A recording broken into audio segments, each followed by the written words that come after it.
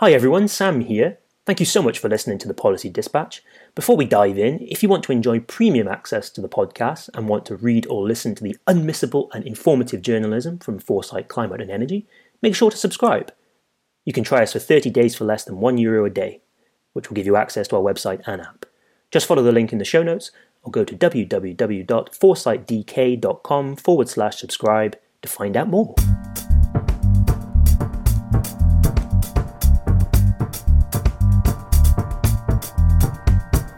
Hello and welcome aboard this week's Policy Dispatch. I'm your captain, Sam Morgan. On our radar today is shipping, a fundamental global sector on which trade and travel are built, which is embarking on a long and arduous journey towards decarbonisation. Shipping firms are at the forefront of efforts to launch green vessels, of course, and in the coming years we'll have to decide what technology they're going to back and how operations will have to be adapted to make the most of the energy transition.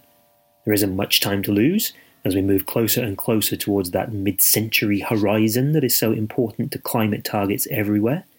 To go over shipping's prospects, I'm joined today by Simon Bergolf, who is Senior Director for ESG, Public and Regulatory Affairs at Maersk, one of the world's largest shipping companies.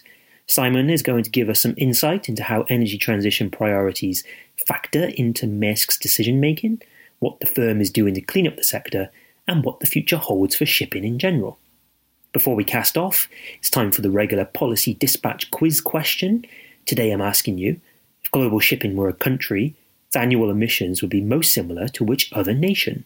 Is it A, Russia, B, Brazil, C, Australia, or D, Germany? Answer at the end of the show as usual. Now, full steam ahead. So, Simon, thank you so much for joining me today. You're actually our 10th guest on the Policy Dispatch, so welcome aboard. So maybe we could kick off today with your take on where the shipping industry kind of stands currently as regards the energy transition. It's an emitting sector after all, and our society as a whole has to go carbon neutral and get greenhouse gases under control.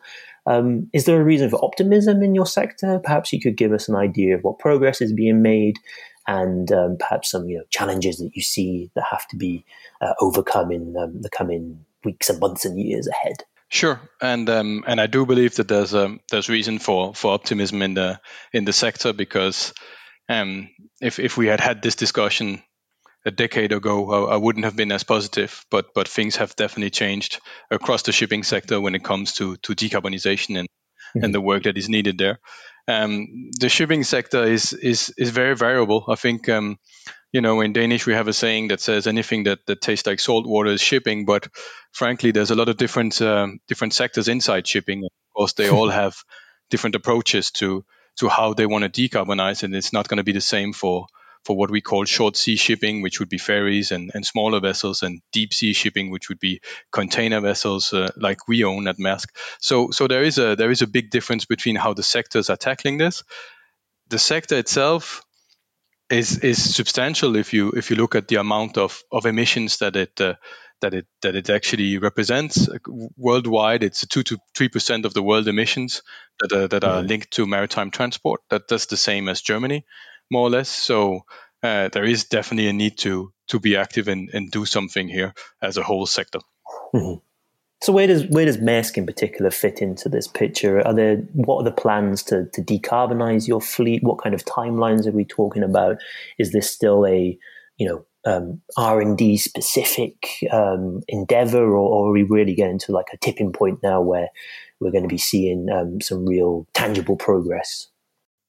So Maersk as a company, we're one of the largest container ship owners and logistics providers out there. So we own 740 ships, 343 port terminals in 121 countries. So generally we say that there's a Maersk ship calling a port somewhere in the world every 6 minutes, 24/7, 365 days a year.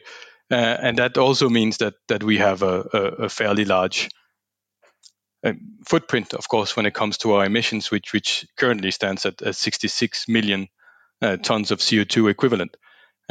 So we are part of the problem, and we are very well aware of that, and we need to move forward. And we are also very well aware that we have to do that as a matter of urgency. I don't think anyone anymore is questioning the impacts that we are seeing every day from global warming. So we also know that it's a matter of survival, not only for the globe, but also for the company. There's a commercial viability here that's very important for our company. When I speak to new people we hire or to students, from time to time, I normally compare this to a Kodak moment, but then I realized that no one knows what I'm talking about anymore when I say that. So now I try to say it's a Netflix blockbuster moment, and sometimes people do get that image around the fact that if we make the wrong choice right now, we're basically might not be here anymore as a company, and that's why climate change has moved up steadily over the past 10 years to one of our top risks inside the company, and is very much on the radar of our executive leader team and our CEO. How we tackled this was in 2018. We laid our first strategy where we agreed that we should be a net zero by 2050, and that we should have our first green ship on the oceans by 2030. And honestly, we didn't really know how we were going to achieve that, but we felt that it was important for us as a large player to come out with that, and we were then ready to work to make that happen. What then happened was 3 years later, our CEO came to this working group that we had working on this, and asked, are we being ambitious enough? Because we had learned so much throughout those past 3 years, and before we could answer, because we kind of realized then that it was a rhetorical question, he said, no, we're not, and we need to move our target to 2040. So zero in 2040 across all our sectors. So not only shipping, but everything that we do, ports and logistics and services as well. And we need a first vessel sailing on green fuels in 2023. So we decided to move that target 7 years forward. We also agreed that we would only order ships that can sail on green fuels from now on. So we decided no longer to order the fossil fueled vessels anymore. So all our new ships from now on are going to be able to sail on green fuels. And we added some 2030 targets, because in our discussions with a number of academia and NGOs and other stakeholders, we understood that it was good to have a 2040 target, but we really needed a 2030 target as well. And there's a number of targets there. But the one that I'd like to highlight is that we want 25% of our cargo to be transported on green fuels. So that's also a pretty high figure, so to say. Those are some, really impressive targets. Like you say, you're only going to be ordering ships that can run on greener fuels. To what extent have those decisions been driven by regulators and government policies? Has that ever played a part in, considering whether or not to go for ammonia fueled ships or hydrogen or electric or whatever Maersk does decide to do in the coming years? What role have policies played in that? So this is really an interesting question, because I've been a lobbyist for 20 years now, and it's not often that I've had the task from my company to actually be the one calling for more legislation. But that's where I am, and that's where I've been for the past 5 years, really asking for more ambitious targets, for more legislation, for supporting first movers in what we're doing. We know we can't do this alone, so the regulation aspect of it were actually seen by my colleagues and I very much as an enabler, but something that needed to come, because they weren't there at the time we took this decision. The way that our strategy was built up was around 4 main pillars. The first one was new ships, and we've ordered them now. We've got 19 green methanol vessels coming in over the next 3 to 4 years. New fuels, that's the really tricky part, is getting these new fuels for our ships, which where, as I said, we're going for methanol, green methanol. I could come back to that a little later if interesting for people to know more about. And then we needed our customers along this journey. We need to make sure that our customers and our commercial partners would actually be ready to pay for this, also be ready to pay for green transport. And the last leg of our work and our strategy was the regulatory aspects, which were really, how do we make sure that there's a carbon price? How do we make sure that the legislation that is adopted at EU level, but also at UN level, actually enables this? and does that relatively fast. Mm-hmm. You mentioned the EU. I mean, listeners to this podcast will have heard last time about how the emissions trading scheme in the EU has been updated, and part of that is that shipping will be included in the carbon market for the first time. Is that inclusion overdue in your mind? What challenges is that going to pose as well to companies like yours? Is it going to be a big administrative burden or technical burden on you, or is it going to make things easier even? So I don't think it's overdue. I think it's, as you discussed with Anna Gombau in a previous pod, the ETS has worked a lot by trial and error. I thought that was a very good way of putting it. Maritime transport, we actually benefited from the many discussions and the difficult task that including aviation was and still is to a degree. So we actually started with having a solid data set with the monitoring, reporting, and verification regulation that was adopted a few years ago that actually gave a really solid data set to allow to calculate the emission trading systems allowances that were needed for shipping. So actually we believe it's timely. I mean, it's needed now, but I wouldn't say that it was overdue. The interesting element when we look at the Fit for 55 package a little bit broader is this triangle of legislation that we've seen, which we are very supportive of, where you have the ETS, of course, which is pushing the right behavior, and then you have the Fuel EU Maritime, which is actually pushing the use of the right fuels in our sector. And you have the Renewable Energy Directive, which is being reviewed as well, which is pushing the production of those fuels. It's very, very difficult to argue against that solid legislative triangle. So for us, it makes a lot of sense.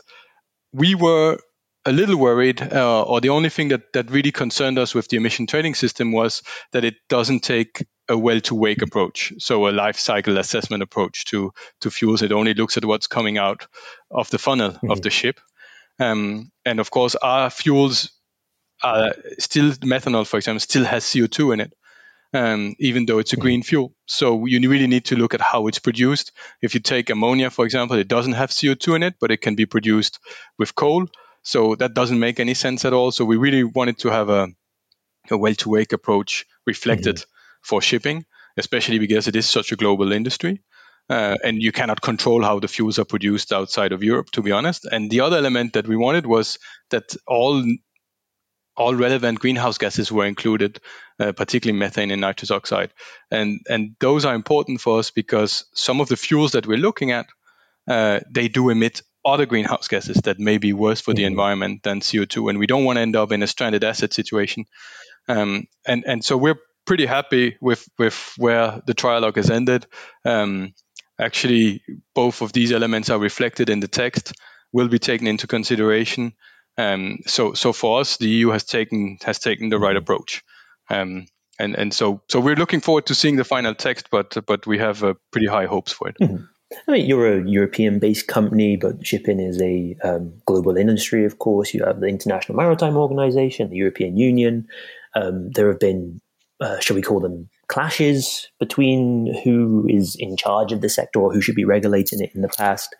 Do you feel that continues now?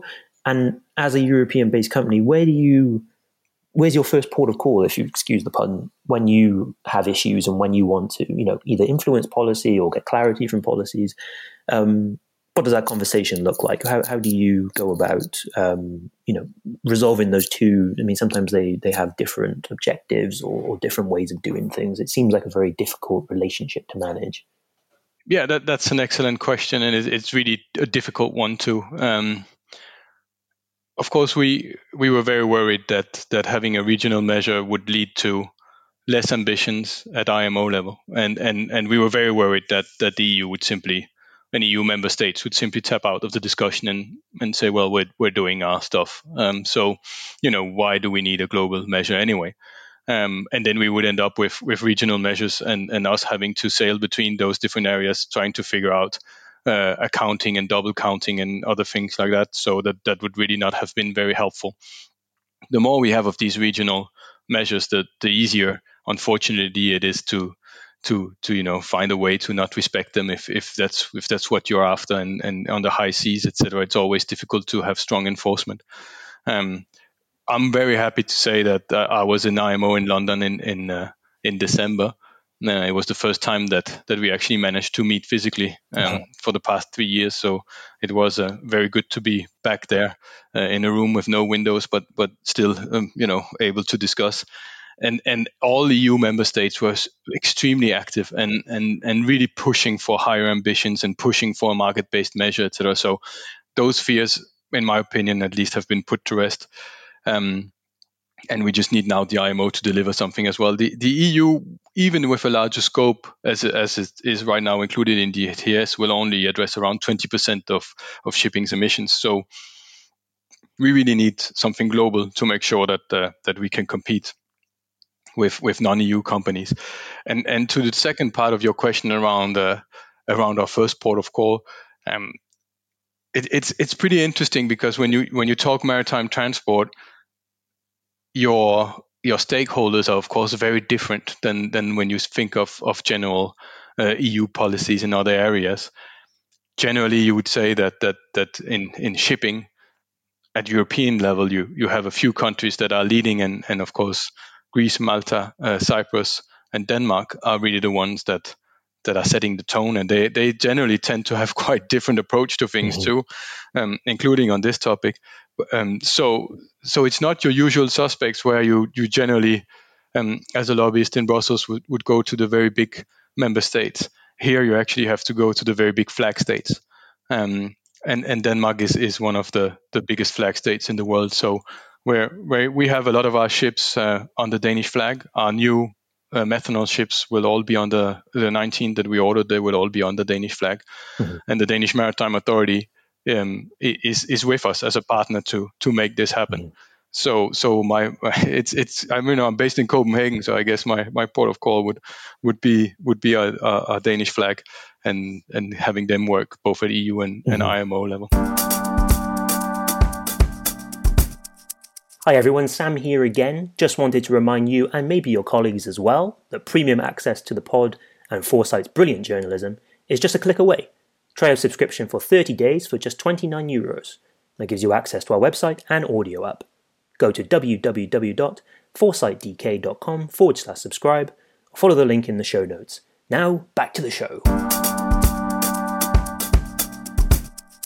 You've spoken a little bit already about sort of the innovation and the sort of developments that we can expect in the coming years, methanol, other propulsion technologies as well.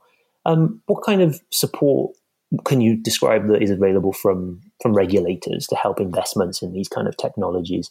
Or are we just talking about a purely private capital driven endeavor? Or is there funding available to, you can go to a certain agency or body and say, look, we want to develop this technology to meet these targets, we want this amount of money.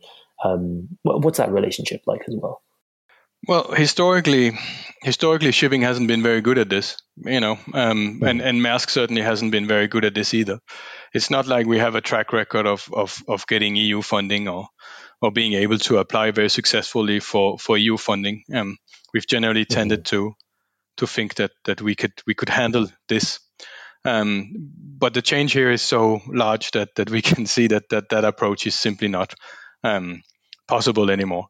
So there are a few things that makes this more complicated. One thing is that shipping is not included in the Paris Agreement, unfortunately, and that is making things relatively complicated, because any member state that's party to the Paris Agreement will actually not benefit from decarbonizing shipping. So their NDCs would actually not have a positive effect if they were helping shipping decarbonize. And that makes things relatively more complicated to secure funding, because of course member states are also keen on reaching their targets. Back to the emission trading system, it was agreed that the money collected from shipping, which is substantial, is going to go into the innovation fund, thankfully. At some point there was talk about making a specific shipping fund, etc., which honestly just wouldn't have made a lot of sense, because that's not what you want. What you want is clearly innovation. You don't want to set money aside for a ship owner that's been sitting on his hands and for a new propeller or something like that. We need a leap right now. So what we need is money that goes specifically to innovation, to these new fuels, to these new technologies, to use of wind power again and things like that. That's what we really need to look at. And I think the Innovation Fund is perfectly geared towards that. The other elements that are really interesting is the discussions we're seeing on taxonomy and green financing. We are actually very supportive of that as well as Maersk, and we can see that our investors and lenders are also very keen on us delivering on our green transition. So that's also quite positive. The biggest challenge for us really isn't building the ships. And I think my colleagues in naval architect colleagues are probably not going to like me for saying this, but that's the relatively simple part. We know how to do this. We've been doing this for a while. We have the financial strength of investing in these ships. When we renew our fleet, we're used to doing this, and now we'll renew them with only ships that can sail on green fuel. So that part is fine. What's really difficult is the OPEX.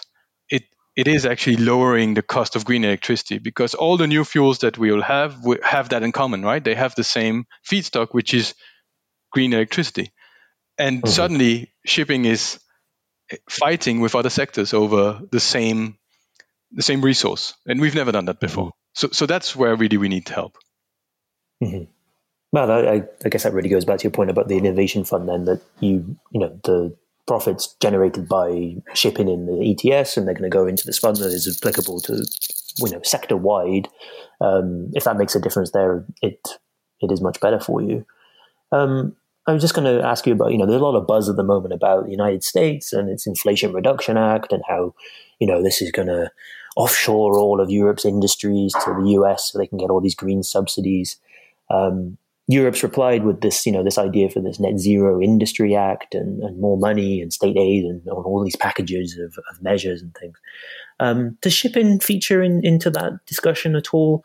Or is it, as a sector, it's not like semiconductors or solar panels or wind turbines. It is a separate beast. What does shipping sort of future in that regard look like? Well, if we look at the IRA first, as Maersk, we really believe it's a game changer. We've been hugely supportive of it. We think it makes a lot of sense. I understand that there can be some worries, but we can't at the same time point fingers at the US and saying they're not doing anything on climate change, and as soon as they then do something and move forward, be offended over the fact that they're moving forward. I just, that surprised me. The European reaction really surprised me, to be honest. And it's always a question of we have to grow the pie. Like it's not about fighting over crumbs, right? We grow the pie. It's fine if the EU does something similar. Of course, the US has the ability to do so in a certain manner that the EU doesn't have, just because it's not a federal state. But there's a lot of stuff that can happen in Europe. And as shipping, again, most of our vessels are built in Asia, in Korea, and China.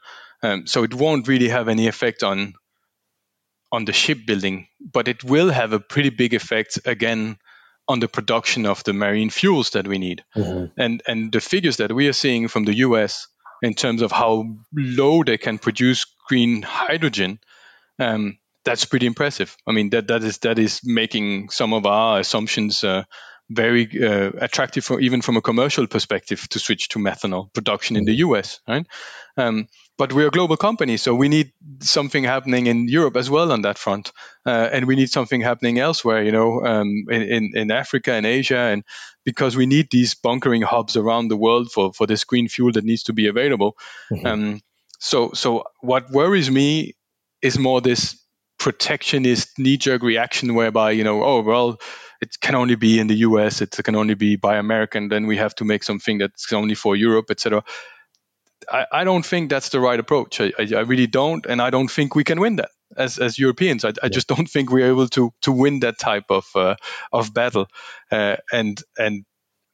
Sorry to say, but we just can't afford to miss this one, right? Like, I think we've missed a number of revolutions, technological and others. This one, we can't afford to miss it. So hopefully the European Net Zero Industry Act is actually taking a little bit more of an open approach to it. Mm-hmm. You mentioned, how you'll need these bunkering hubs around the world to, make global shipping actually possible in a green transition era. What's your relationship with ports? Because I presume that they are the main people who are responsible for installing infrastructure for new fuel types and propulsion units. And do you think there are enough policies in place to drive that kind of change? We quite often see well-established centres in Rotterdam or Antwerp saying that they've installed dockside electrical charging or something like that. But are we far away from a tipping point in terms of there being enough worldwide to even think about moving to that kind of technology? No, I mean we have the benefit of owning terminals as well as a company, so we do have a pretty close relationship and a pretty good overview of what's happening in that sector as well. There's a lot of stuff that can happen in ports. I mean, there's a huge amount of low hanging fruits, particularly when it comes to congestion, and we do have situation whereby we call it hurry up and wait, where you just sail very fast to arrive to a port, and then you have to wait outside the port for hours, if not days. And that just is not very efficient, because of course if you could have sailed slower, we would have used less fuel and emitted less emissions, and it's not rocket science to give an indication of when a berth is ready. So of course when it's our own terminal setup, we are able to have a good communication between ship and shore, but that's not always the case. And some ports, of course, I understand why they rather have some ships waiting outside, because as soon as a berth is ready, there's never a berth empty, of course, if you have someone waiting outside. But that's not the right way to do this. So, there might be, the technology is so today that it's not rocket science to actually address the just-in-time arrival, as it's called. So that's one element to it that I think is quite important. The other element that you mentioned on onshore power, it's actually part of the FuelEU maritime requirements for container vessels, and that makes a whole lot of sense too, because we have to remember that we are no longer comparing the use of traditional fossil fuel when at berth as to the price of electricity. So commercially speaking, we would be comparing the use of very expensive green fuels with the use of electricity. So even from a commercial perspective, it makes a lot of sense not to use that when you actually have an alternative, which is plugging your ship into shore power. Of course, provided that power is green, etc. I understand that, but from a commercial perspective, it makes sense. And then beyond that, ports are, as you know, quite often close to cities. And CO2 is one element, but of course there's a lot of other emissions and particle that come out. So it just makes a lot of sense from a health perspective to plug in. So for us that's a no-brainer. That's what needs to happen. And then of course, does that mean that needs support for some of the ports to have this infrastructure? Maybe, and that'd be fine if that's the case. If some of the funding goes to that will benefit the whole sector.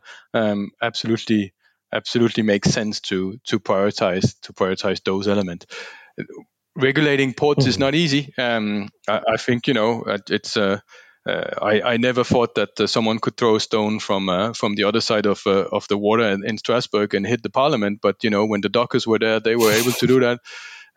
So the EU does have this history of, let's say, pretty steep reactions to any regulation of ports. But it has to happen at some point, also in terms of automation, electrification and automation of ports.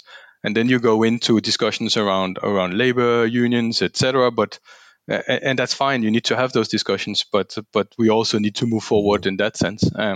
So ports are definitely tricky, but there are also some low hanging fruits that we can start with relatively swiftly. And there are policies in place, or at least come in, that can help harvest those fruits as well, I guess. I mean, this shift towards greener shipping as it continues and gathers pace, do you think that it will change how the process or the service of shipping is actually carried out? Do you think there will be smaller boats, more boats?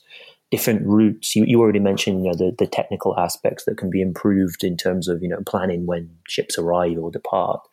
Do you think if we fast forwarded 40 years or something like that, you would see shipping be a very, very different endeavor to what it is now? I think it would be very different. I know it's very difficult to predict, of course, but yeah. Yes, I think it will look different in terms of what we're sailing on and how we're sailing, etc. That will have to happen. Otherwise, it doesn't make any sense for this sector to, the sector will just not survive if we just continue as usual. We're looking at possibly, an increase from anything from 50 to 250% in emissions from now to 2050 if we don't do anything. So of course something has to happen. When we look at our methanol vessels, the new ones that we're ordering, they're what we're called 16,000 TEUs, and that's obviously quite barbaric way of talking in shipping. But basically, what that means is it's able to carry 8,000 of those container you see on trucks. So I think most people are familiar with those containers, the 40-foot containers that you see on trucks. So 8,000 containers on one ship. So they're still big ships. We have today some ships that are able to carry 24,000 TEUs, so 12,000 of those 40-foot containers. So they are obviously larger, but I don't see that as the problem technology-wise. The pathway there is relatively clear. What may change, rather interestingly, is the networks and how you operate your networks. Now you have a number of regulations coming in, which are regional by nature with the ETS. And it may well be that you want to come closer to your final delivery point. And in order to do that, back to your point, then you actually have to start transshipping and using smaller vessels. So you do get them closer to the port that is as close as to your customer as possible. What we're trying to do at Maersk is integrate everything and being end-to-end provider. So we want to have the ability for our customers to say, I have a container, in this country, and I want it to be delivered there, and you can pick it up here, and you have to deliver it here, right? So we also have quite a lot of inland work to be carried out. But that I think might be the changing. It's more on the network side than there's no physical problem in terms of trying to get these ships at the size that they are to operate on green fuels. I mean, just to maybe round off the episode, you mentioned about how your first greener vessel is maybe going to be in the water this year. What kind of then milestones are you as Maersk also looking to sort of hit first? Is it going to be then testing this vessel on commercial routes, or is it going to be going for volume and showing the goods that it can deliver? What are the things that you would want to be sort of publicized, shall we say? Because a lot of policies like this obviously only gain traction if people believe in them, I guess. So what would you want to sort of see in the coming months and years from your progress?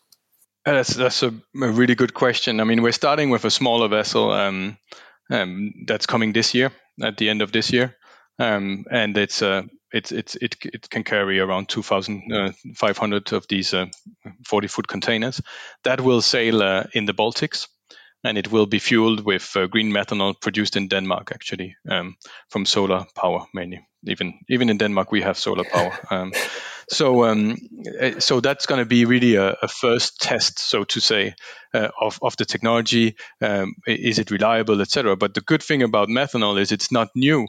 Of course, green methanol requires a number of investments and electrolysis, et cetera, but the technology itself is not new. The engine should be able to run without any problems.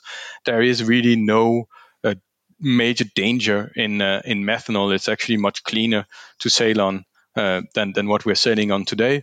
If you look at ammonia, there's no engine today on that can use ammonia as a fuel. So I hear a lot about ammonia, and it's also part of our fuel candidates for the future. But today there's no engine off the shelf, so so we can't build a ship right now. That's coming in a number of years, but ammonia is also relatively toxic, of course. So if there's a spill or something like that, it's far more dangerous than methanol. So we need to learn from these different fuels. The good thing about ammonia is there's no CO2.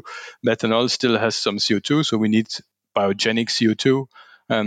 So what we really want as a company is first to prove that methanol makes sense. Of course, we'd like to have a number of fast followers, so that we move away from this situation whereby the industry is going in all directions, that we kind of narrow it down to a few fuels, and we work together to getting those bunkering hubs, as I mentioned, around the world ready. And then we need to start discussing different types of CO2 that are needed for these type of fuels. And it's going to be very strange to start talking about green CO2, so to say. Mm-hmm.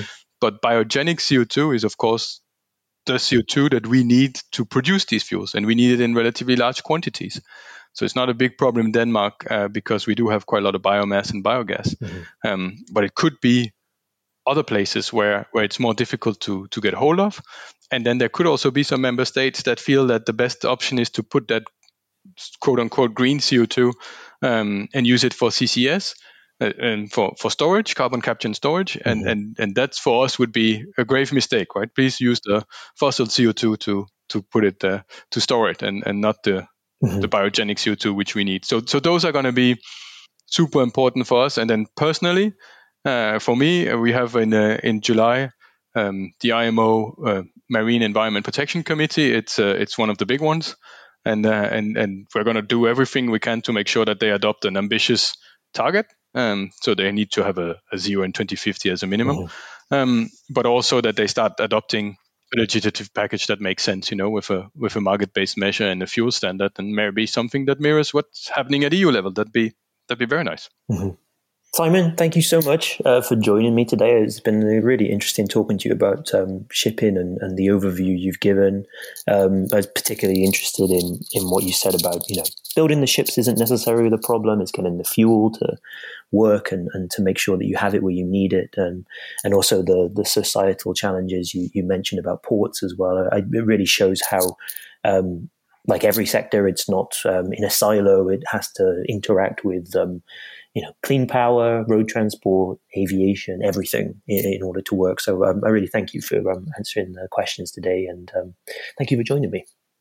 Thank you very much for having me, and thank you for picking shipping. It's not often that people get to hear about this sector, so I highly appreciate it. Thank you. Thank you, Simon.